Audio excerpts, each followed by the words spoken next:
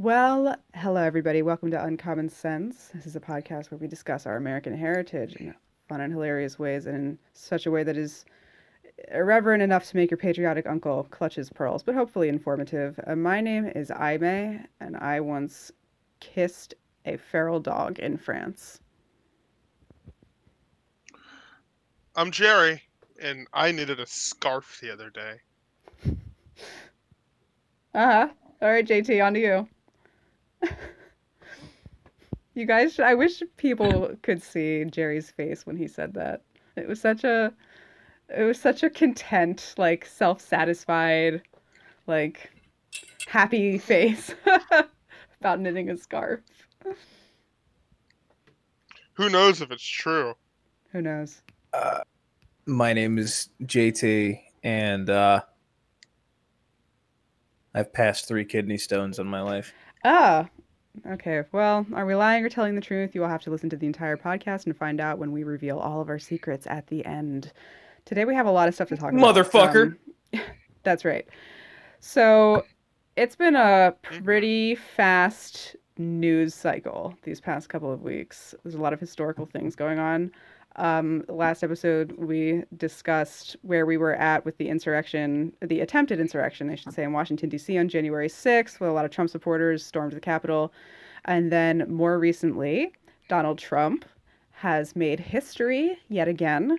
He is the first president in all of America's history to have been impeached twice. He's go for 2. He is also the only president that has lost the popular vote twice. And he is the only single term impeached twice president to have done that. Well, I mean, he's very unique in a lot of ways, is what I'm trying to say. So unique is not good, by the way. Not always. I don't say unique, with exclusively a positive connotation. I'm not saying for you. I'm just for the viewers. Yes, definitely. Yes, listeners, thank you for clarifying. The audio viewers. Yes.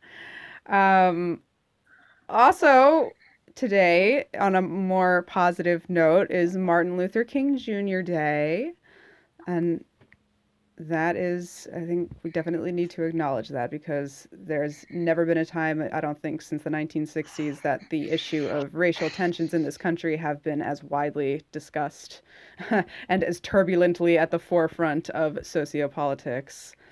My initial idea was to talk about the civil rights movement today, and I think we should do that at some point, but I think we're gonna put it on the shelf momentarily just because we had an episode about the 60s shortly ago. And I just kind of want to move out of that decade. So, and also because I am fuzzy brained and I didn't even know that today was Monday. I thought it was Sunday. So I thought I had an extra day.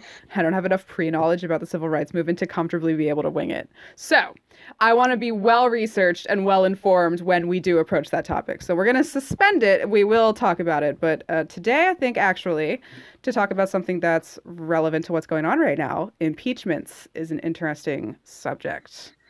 So If I could just real quick, I wasn't here last week. I didn't get to talk about the insurrection, if you will, the event at the Capitol. Yeah.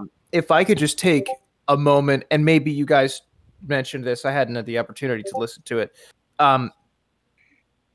We as a nation spend $750 billion annually on defense and couldn't defend our own nation's capital. And for that reason, everybody should take their stimulus money that they receive, hopefully in the next couple months, be it a one-time thing or a monthly thing. Bless you, Kamala Harris, for even thinking that would be a thing that could happen. I hope to God it does. And leave. And leave. And get out. Spite your country and leave. That is all. That's everything. Was that a message to the insurrectionists? That was a mess. No, that was a message to everybody. Get out. Oh, just Save get out yourself. while you can. Oh, goodness gracious. Help yourself. Well, that definitely is a big part of the conversation in terms of the double standard a lot of people observe between the way the Capitol Police reacted versus the police in principally Portland and other major cities that were experiencing violence and rioting in conjunction with the BLM movement over the summer. A lot of people were pointing out how I don't know if you guys saw this, but there were pictures and videos of the police ushering in the rioters, let alone, actually goading them on the premises rather than doing their job and repelling them. And there were instances of police officers taking selfies with some of the insurrectionists. And this kind of behavior, needless to say, could not be more starkly contrasted to the ways in which supporters of Antifa and BLM were treated as peaceful protesters. I'm talking about as peaceful protesters, let alone the violent demonstrations. But took hours for tear gas and more extreme measures to be used against the Washington insurrectionists, and those things were used on the onset excessively towards peaceful protesters in major cities a few months ago. So a lot of people, are taking this as a corroboration that the United States police system does not enforce the rules fairly. And I think that there's enough empirical evidence to suggest that that is a truthful evaluation. But that's just me. I'm not speaking on behalf of either of my co-hosts. But I am not shy enough. I'm not too timid as to state plainly that that's the side that I sit on. But in any case, to link the very turbulent current events with historical precedents, I kind of wanted to discuss the other instances in American history where presidents went under impeachment. This is very alarming and interesting to me that Donald Trump has gotten officially impeached for the second time and will be put on trial in the Senate in the foreseeable future. I don't think anybody's quite sure about when that's going to happen, but I think this is a good opportunity to talk about impeachment and what it means and how it works and what the consequences are. And there have been 2 other instances of presidential impeachments in American history that we can talk about. So we're going to go back and we're going to go over some of those things. You guys good with that? You ready? Woohoo. Thank you. That was in a very enthusiastic woohoo. Sorry. Well, the first president that has ever been impeached in America, do you guys know who that was? I'm going to take a shot in the dark and say it was Nixon. It was not Nixon. Shot in the dark. You tried. And Richard Nixon was not impeached, to be clear. He resigned. He most certainly would have been if he remained president, but he resigned explicitly to avoid impeachment and conviction. And then his vice president also resigned, and then Speaker of the House Gerald Ford ascended to the presidency and then pardoned everybody involved in the Watergate scandal so that he wouldn't be distracted by that prosecution. And it was not a popular decision, but that's what happened with Richard Nixon. Any other guesses? I just want to say Andrew Jackson, just because I think he would have been worth impeaching. But Andrew Jackson. I know that's not correct. Well, give it to us. Stevens. I almost thought you were going to say it. The first president to have gotten impeached was Andrew Johnson. So you at least got the first name right. You're very close. Yeah, and Johnson and Richard are both slang for a dick, so I got that part right. Yes. Very good, Jerry. What? Yeah. What? Together we figured it out. Do you guys know that commercial? Okay. You, your kids, and your Johnson. What was that? Have you guys seen that commercial? I can't even remember what it was. No. There was some product in the 70s or 80s that was called a Johnson, and it was for boats or camping or something. It was like an outdoor thing, and it was called the Johnson, but the commercial made fun of itself for being called the Johnson. So they made a jingle about like going out camping with you, your kids, and your Johnson. Listen, Look it up. It's funny. I wish I could remember what the actual product was, but now whenever I hear Johnson, I think of that commercial and that song that they sang. That's marketing done right. Absolutely. Well, moving forward, speaking of Johnson, we're going to lay a little bit of groundwork information about Andrew Johnson, as a person, because I feel like he's one of the presidents that is, I would venture to say, more forgettable, one of the more obscure commanders in chief, not the least because he came after the assassination of Abraham Lincoln, who is one of the most famous presidents in American history. And he had metaphorically and literally big shoes to fill when Lincoln was assassinated. But Andrew Johnson had very, very humble origins. Talk about an underdog story. He was illiterate until his early 20s when his wife had to teach him how to read and write. He grew up an orphan and ran a tailor shop for several years before running for public office. I think overall, as a public official, his reputation was pretty solid, although he was known for being a thin-skinned person and he did not take criticism very well. That wasn't too much of a problem for him until he was named Abraham Lincoln's running mate for the election of 1864 when President Lincoln was running for re-election. The reason that President Lincoln chose Andrew Johnson was because Andrew Johnson was unique for a Democrat. Abraham Lincoln was an abolitionist Republican, and it was unusual, of course, for people of two different political parties to be running on the same ticket. But Abraham Lincoln wanted to expand his coalition, so he chose Andrew Johnson to appeal to the Southern Democrats to increase his chances of getting reelected. And Andrew Johnson was a Democrat, but he also did not believe in slavery and wanted it to end. And that wasn't necessarily because he shared in the abolitionist sentiment of everybody being created equal. To be clear, Andrew Johnson was rather racist, but he believed that the institution of slavery itself was bad for the United States. And he believed that the Union had to remain whole and that the Confederacy had to be inducted back into America. So Abraham Lincoln chooses Andrew Johnson as his running mate, and he's installed as vice president until Abraham Lincoln was assassinated on Good Friday in 1865, and then all of a sudden, Andrew Johnson is the big one. Bless you. Apologies. My goodness. Sorry. You're welcome, everybody at home. I will mute next time if it happens again. So the thing is, Andrew Johnson, I think he kind of the onset of the desecration of his reputation as a public official really started when Abraham Lincoln was delivering his inaugural speech after winning the re-election. Andrew Johnson gave his comments in a drunken stupor, to say the very least. He unfortunately was quite addicted to the alcohol and was often seen in public at political functions rather inebriated, and you can imagine that the general public didn't take the most kindly to such a display. So he didn't have the most solid reputation.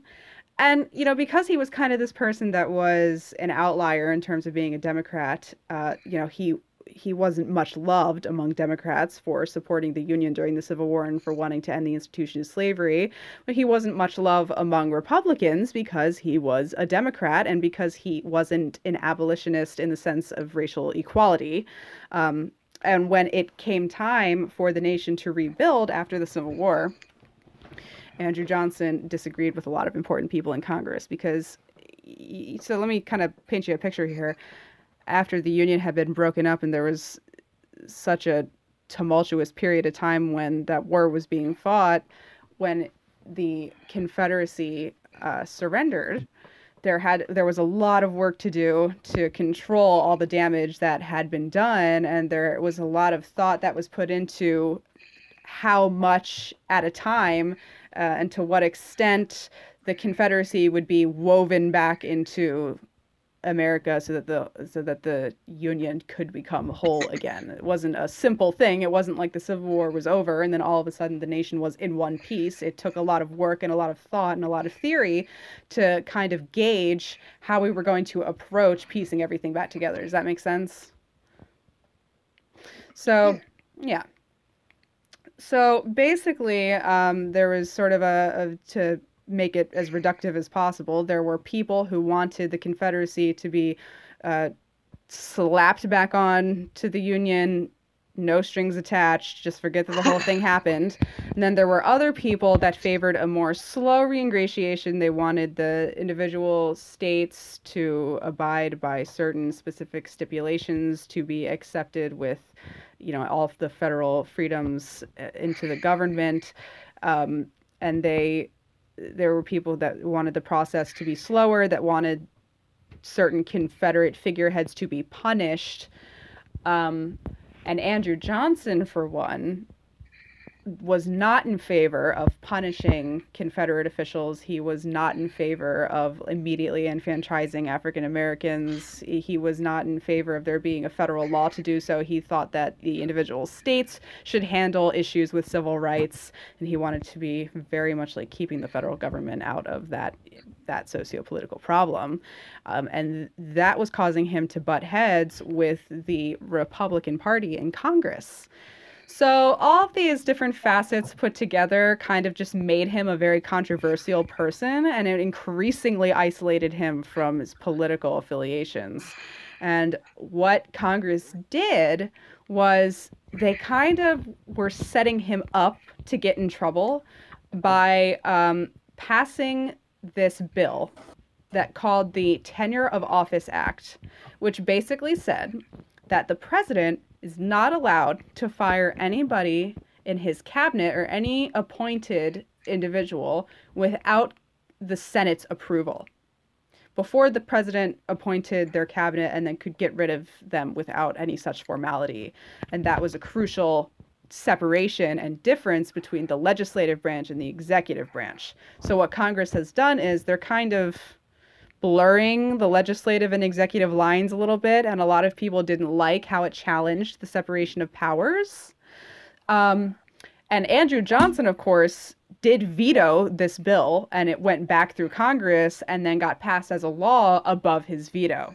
So now he's stuck with this Tenure of Office Act that says that he can't fire anybody without consent of the Senate, which was only in session for short periods of time, sporadically throughout the year.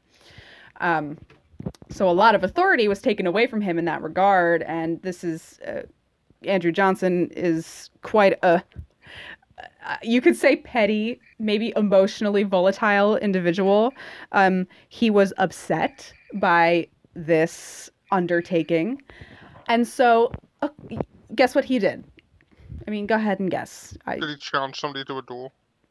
Well, no, he didn't challenge somebody to a duel. That's a good guess. I'm a little bit surprised that he didn't. There were no lightsabers at the time. That would have been cool. But it always says a long, long time ago. Well, what I'm getting at here is Andrew Johnson was told that he was not allowed to fire anybody in his cabinet. And so what he did was he fired somebody in his cabinet. At the time, he inherited William Seward, I think, as the Secretary of War. So he got rid of William Seward and replaced him with Ulysses S. Grant, and did that all without getting the legally required approval from the Senate, which, because he now broke the law, was an impeachable offense. And he did that specifically to give Congress the middle finger. He wanted an opportunity for this new law to be legally challenged. So he was so motivated to fire somebody in his cabinet. So then ultimately what happened is he got impeached in the House of Representatives.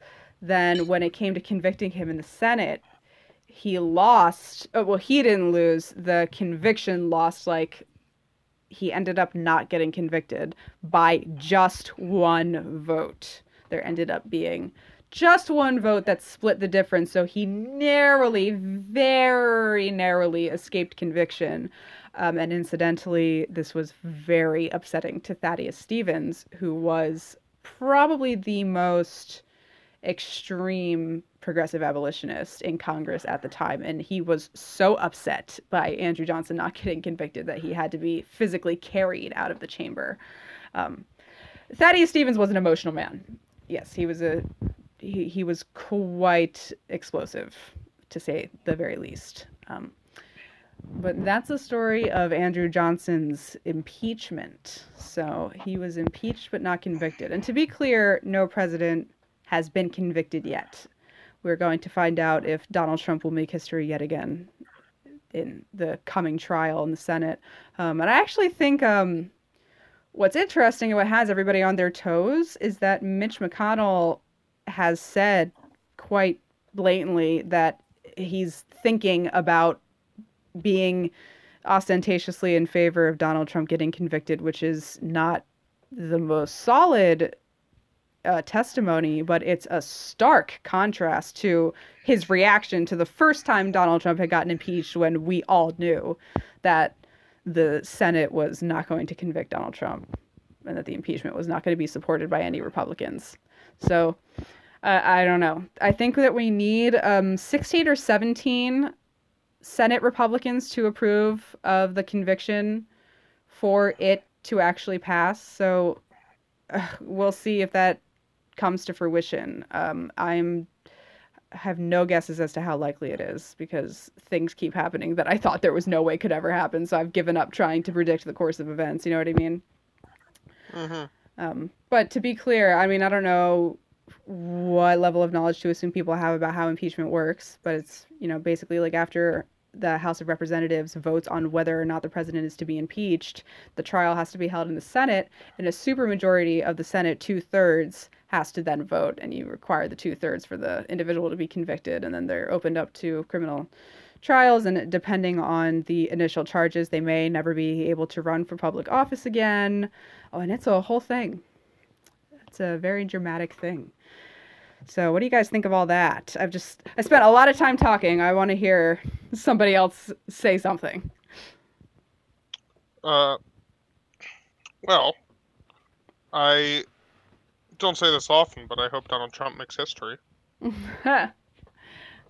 Indeed. You have any thoughts, JT? Yeah. So, by my standard, there you go. By my standards, he doesn't need to breathe anymore. I hope sincerely that all of his presidential rights are revoked. I hope that he gets no Secret Service. I hope that he is allowed to drive a car. Not that I think he would. I hope that he gets no consistent income that would be afforded to him for having served any presidency at all. I hope that he would lose his pension. Yes. I hope that he is convicted on every charge that he's brought up on. I hope that he pays dearly for his crimes and for killing nearly 400,000 people in America due to the coronavirus and his mishandling of the entire situation.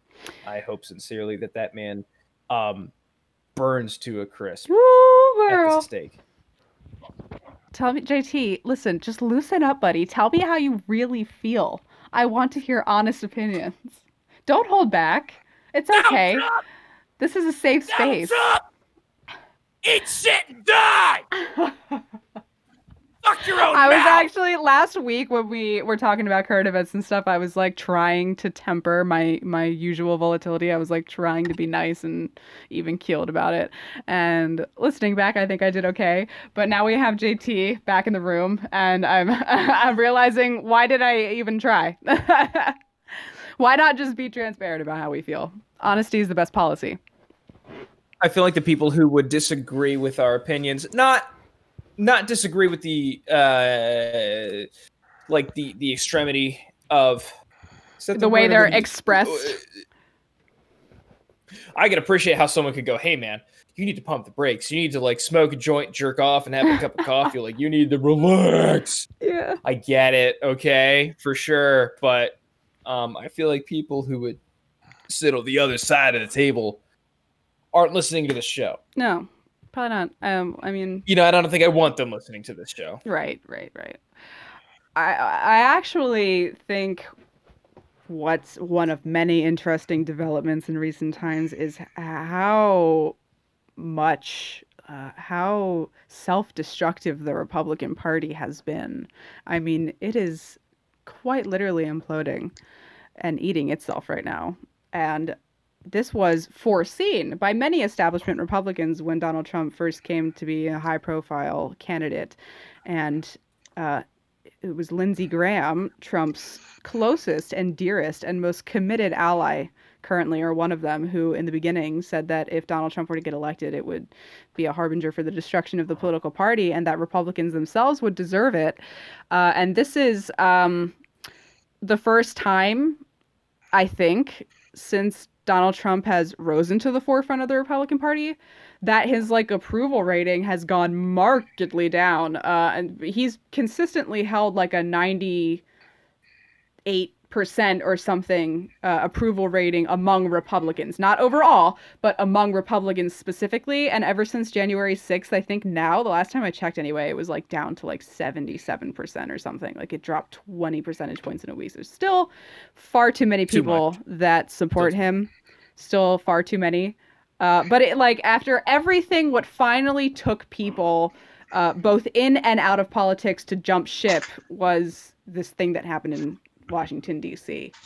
And now we're really separating the fringe cultists from the people who are not that. I don't know what to call the from the Republicans. From the, I guess, like, well, that's the thing. Donald Trump came along and really shook up the party platform because for the past several decades, it's been mostly revolving around fiscal responsibility and the open market and the small government and that kind of thing. And that was the primary discussion. That when Trump came along, he is not the most economically conservative president. He's certainly not as economically conservative in theory as Ronald Reagan had been, but he kind of switched the discourse away from focusing on the economic theorems of, an open market and fiscal responsibility to like the discourse being like make liberals cry and fuck BLM and fuck Antifa and fuck your feelings and this, that, and the other thing, and it became just very instinctive and visceral, and not as much to do with policy. That's my observation. I don't know if everybody shares that observation, but from what I've seen, there's been a staunch decrease in the discussion about actual policy in political circles, and has become much more just people living on the discourse about hating Mexicans and Muslims and Black people and people who are not cisgendered and people who are not men.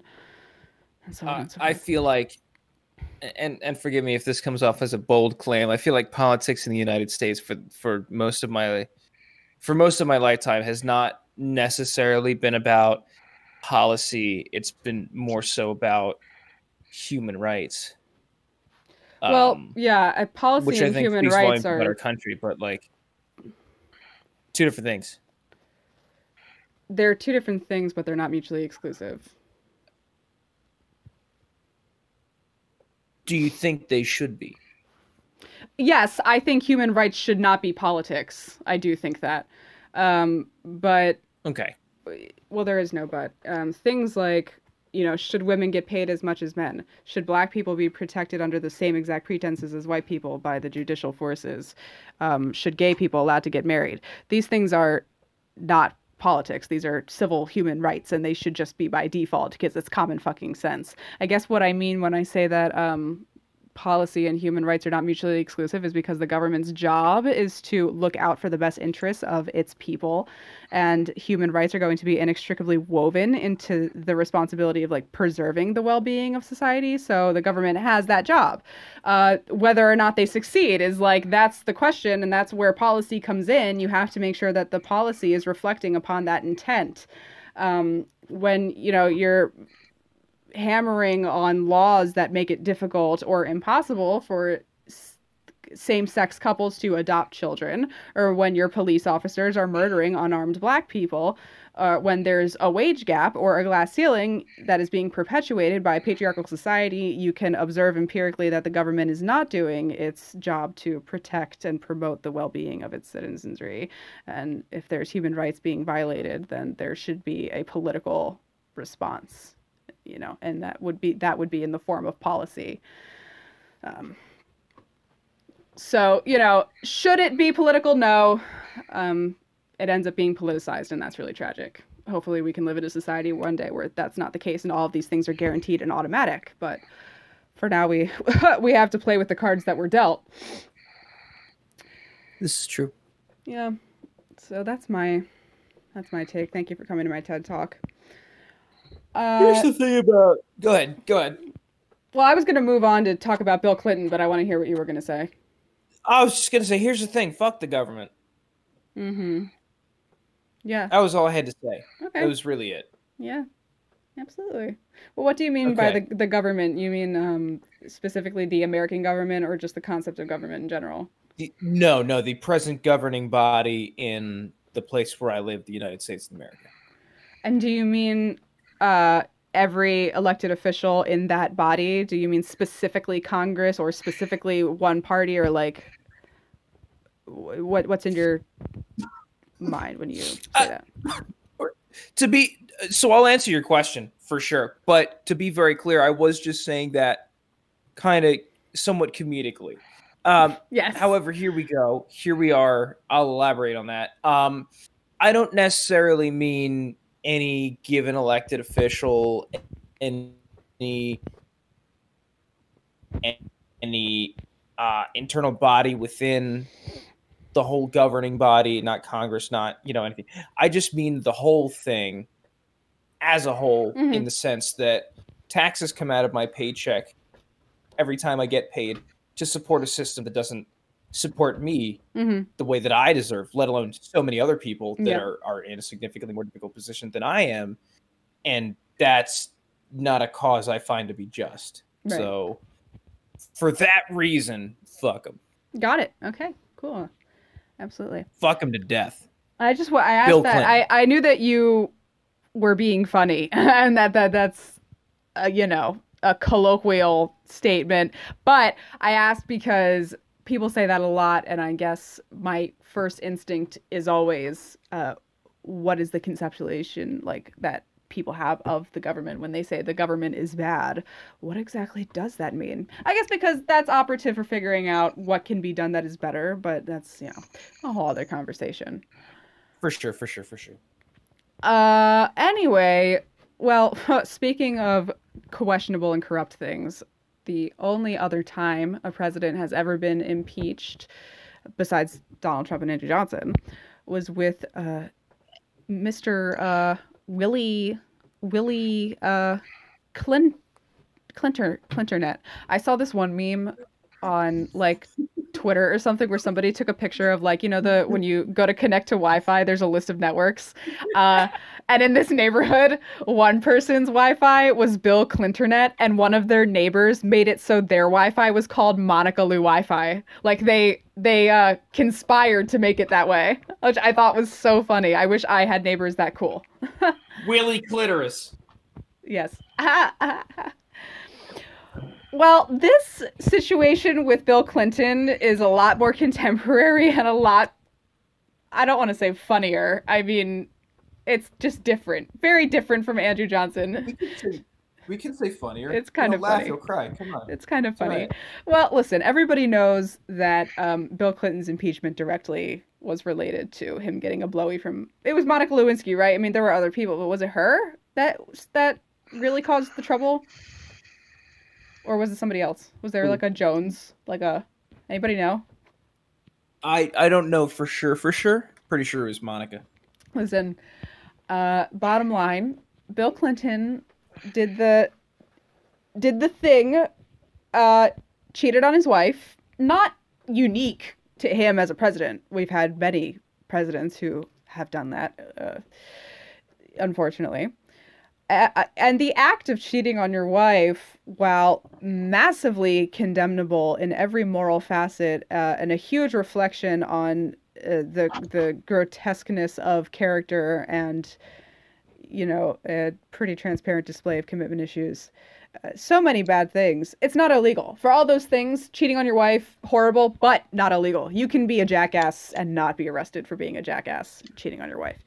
So that wasn't the reason that the impeachment happened.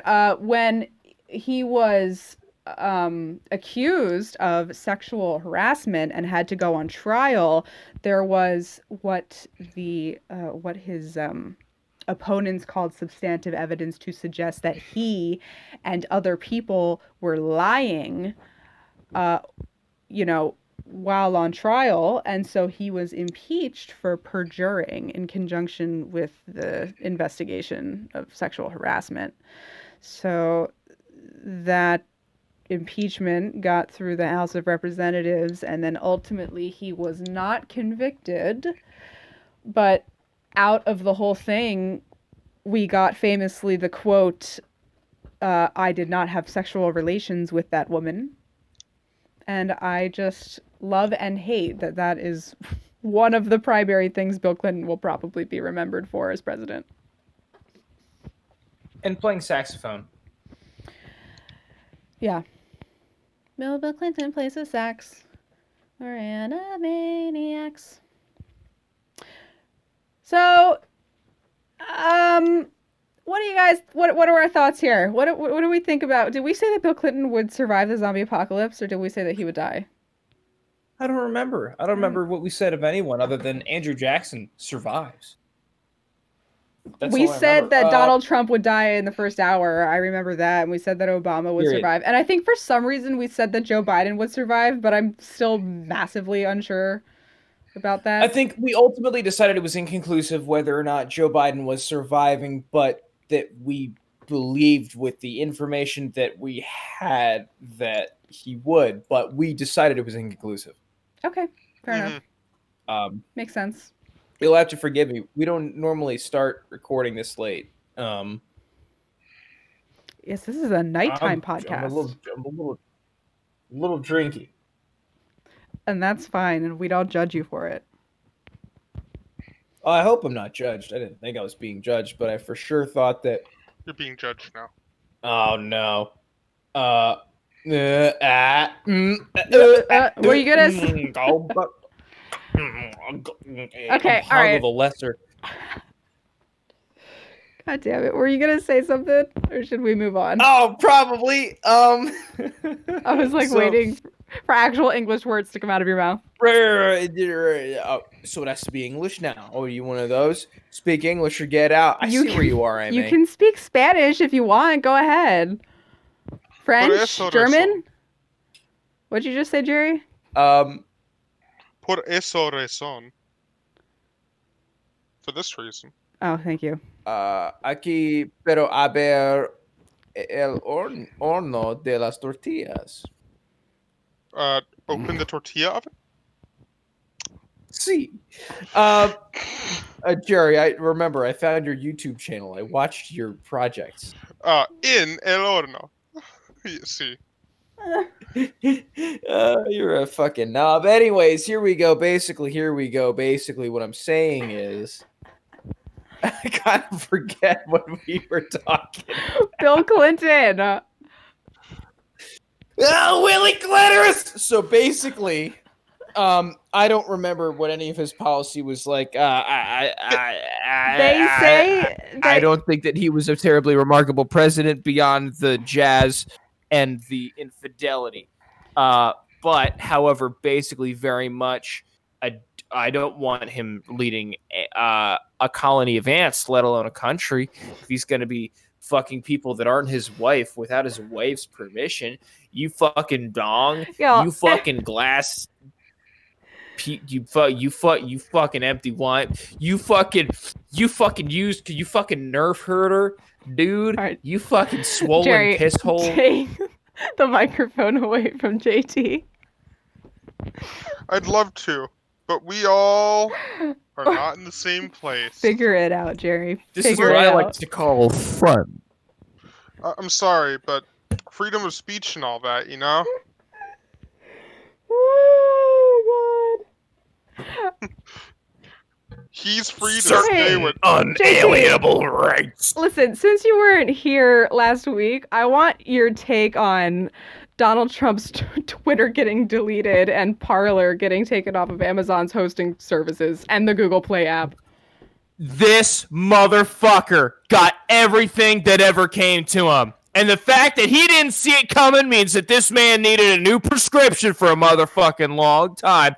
His own vice president, who uses fucking electroshock therapy to change gay people from what they are, fully said, nah, I'm switching sides, bro. I'm sitting on the other side of the table. There you got heated towels, sparkling water, and nookie. Which is to say gnocchi. Basically, Mike Pence put up a Twitter banner with Joe Biden and Kamala Harris winning the presidential race. He admitted defeat so fruitfully in the face of this domestic terrorizer that we refer to as Donald Trump, the insider of violence, unhappiness, death, illness, and unmarginal lacking in the quality of life. I don't know what this thing is that's new for me, okay, right? But what I'm getting at is getting Twitter deleted, getting taken off of Pinterest, and all other matter of fucking shit, which, by the way, affect a bunch of people. The fact that people got paid to say, Donald Trump, you're banned from pictures is amazing to me. Fucking phenomenal! Fucking MAGA mood boards got removed from Pinterest. His DIYs, Cheers. his red baseball cap DIYs are now deleted forever from the digital ether. Oh my goodness. This man, listen, I would love to see this man strung up Whoa, in the streets of whoa. Washington, D.C. No. Okay, let's not say illegal things. He didn't say he would do it. He said he would love to see it. Yo, so which is not all right. Let's not. No. I don't mean like hung. Oh. What do you mean? Just like strung up. Yeah, just like I'm roped up and I'm suspended and I'm unhappy. Like that. That's not sorry. what strung up for means. A moment, it sounded eerily reminiscent of like the conservative rhetoric about hanging Mike Pence, and I was like, whoa, let's not sound like them. Did you not know about that? No. We don't want to murder anybody. We want to make that extra clear. We're not planning on assaulting or murdering any political figureheads as much as we dislike them. Murder is wrong. Justice, however, is good. No justice, no sick. peace. Yeah. So, to answer your question, Donald Trump being banned from Twitter. The president of the United States, the leader of the free world, the man in charge of the most powerful military force ever known to anything ever. And the known anything is banned from Twitter. I love it. Okay, JT approves. I sleep better at night. My orgasms are more potent. Food tastes better. Water is crisp. The air fills my lungs in such a succulent way. For having bore that knowledge, I may thank you for reminding me. This is my take. I hope you've taken from it. So Donald Trump getting removed from social media gets JT's stamp of approval. Let it be known. Are you at all concerned? Call it a stamp or a stiffy. Whatever it is, it's great. What am I concerned about? Please go ahead. Are you, Jerry, this question goes for you too. Are either of you at all concerned about big tech censorship and precedents for truncating the freedom of speech? I'm pretty sure the whole reason is because he had an actual powerful following. Like, if I went on there, onto the Twitters, and I said something akin to that, I don't have, like, half a nation reading what I say. Right. Furthermore, having people that Donald Trump's Twitter was banned because he incited violence on a national level, and I agree with that wholeheartedly.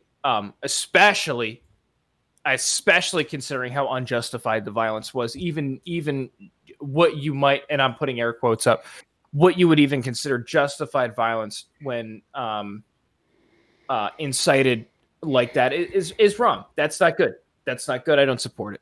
So basically, it sounds like the take is he, as a public figure, has a responsibility, and one of those responsibilities is not doing illegal things on the internet. Correct. And the fact that he did warranted his suspension and banning from Twitter. I'm not worried about that type of censorship per se, if that answers your question. I think that was well warranted, and I feel like that kind of thing doesn't happen too terribly often, unjustified, unless you're on like TikTok or some shit because they know kids are on it. But like otherwise, Yeah. Well, I asked just on an impulse. The conversation about freedom of speech would open a whole other can of worms. I will say, for my part, I'm an advocate for freedom of speech, of course, and I do think that platforms that host, that give channels for people spreading their opinions should have rules and stipulations, and that it's better to live in a society in which people face consequences for planning or inciting violence on those channels that are hosted by those companies. And also, Twitter is a company and not the federal government, and they're within their rights to ban anybody they want from their platform, whereas it would be more questionable if the federal government passed a law that led to the silencing of a voice, which is what the freedom of speech in the First Amendment protects against. So Jack Dorsey did not violate the First Amendment because this is his company. This is social media. This is not John Adams, the Alien and Sedition Acts telling you that you can get prosecuted for publishing dissentious opinions in a journal. This is different. Not a journal, a newspaper, as a journalist, whatever, you know what I meant. Anyway, yes, can of worms. There's a lot of things to say about it. We can maybe talk about it later. I think for now, we should reveal our truths versus lies. I should not go first because I don't remember what I said. I have to think about it. Oh, wait, I remember what I said. Okay. Do you want me to go first, as usual? I kissed a... What did I say? I kissed a dog in France. A feral dog in France. A feral dog in France, yeah. Yeah, lie. You had to remember. Fuck you. Lie. Yeah, lie. Yeah, I've never even been to France. Oh, I'm so excited to go to France. Aww. I'm so excited to go to France, guys. Come to France with me. I hear that the food is very good and that there's like no packaged. It's all produce and stuff, which sounds nice. That's most of Europe. Yeah. It's more expensive to buy processed food in Europe than it is like fresh food. Oh God, America's such a joke. Doesn't that make sense? I know. Dude, look up the stuff that the FDA regulates versus the stuff that like I forget what the service is in the EU that does that. But like there is a whopping shitload of stuff that's on like the FDA's list of approval as far as like chemicals and substances and stuff like that is not approved like nearly worldwide beyond that. It's incredible. Mm-hmm. Yeah, I believe it. Ugh. Anyways. Yeah, no, you were I wouldn't have doubted necessarily that you went to France, but the fact that you had a hard time remembering what it was. I just couldn't remember that the dog fuck out of here. Feral and not a domesticated doge. And that was my critical error. Whatever. Clearly. Mine was that I knitted a scarf. I totally buy that, Jerry. I totally buy that you knitted a scarf. I feel like if it's a lie, it's going to be because it wasn't a scarf. It was actually a hat. Like, you're going to pull something like that. Ding, ding, ding. I didn't knit a scarf. I knitted a hat. Verbatim. That was it. You did knit a scarf? Congratulations. What? Wait, what? I did not knit a scarf. I knitted a hat. I did not knit a scarf. Oh my God! Yes! It was a hat. I'm so good. I feel redeemed for having been clocked a second ago. And JT? That I passed 3 kidney stones in my lifetime. And mind you, I only started drinking water regularly like a couple years ago. I'm going with false. That sounds awful. I hope it's not true. Let me think about it for a second. Okay. I mean, isn't it unusual for young people to have kidney stones? Or am It's I? also unusual for young people to have heart problems like I have. What are your heart problems? I have hypertension. What's Oh. yours? I do not have any high blood pressure, anything like that. But I have really bad heart medical history Aw. on both sides of my family. So sometimes it'll be provoked by stress, sometimes seemingly nothing at all. But I worry that I have some form of arrhythmia. I'll get really bad heart palpitations, really intense pressure in my chest. It'll feel like an elephant sitting on my chest. Ridiculous sharp pain where, like, on the left side of your chest where conceptually your heart is, tightness in my jaw, really difficult time breathing, like not fatigue, but like physical weakness. Like it's just harder to exert myself. Oh yeah, those are straight up heart attack symptoms. Like, have you haven't? For sure. What have you been diagnosed with anything? Is it like a condition with a name, or do you I've just been diagnosed? Mm-hmm. I haven't been diagnosed with anything.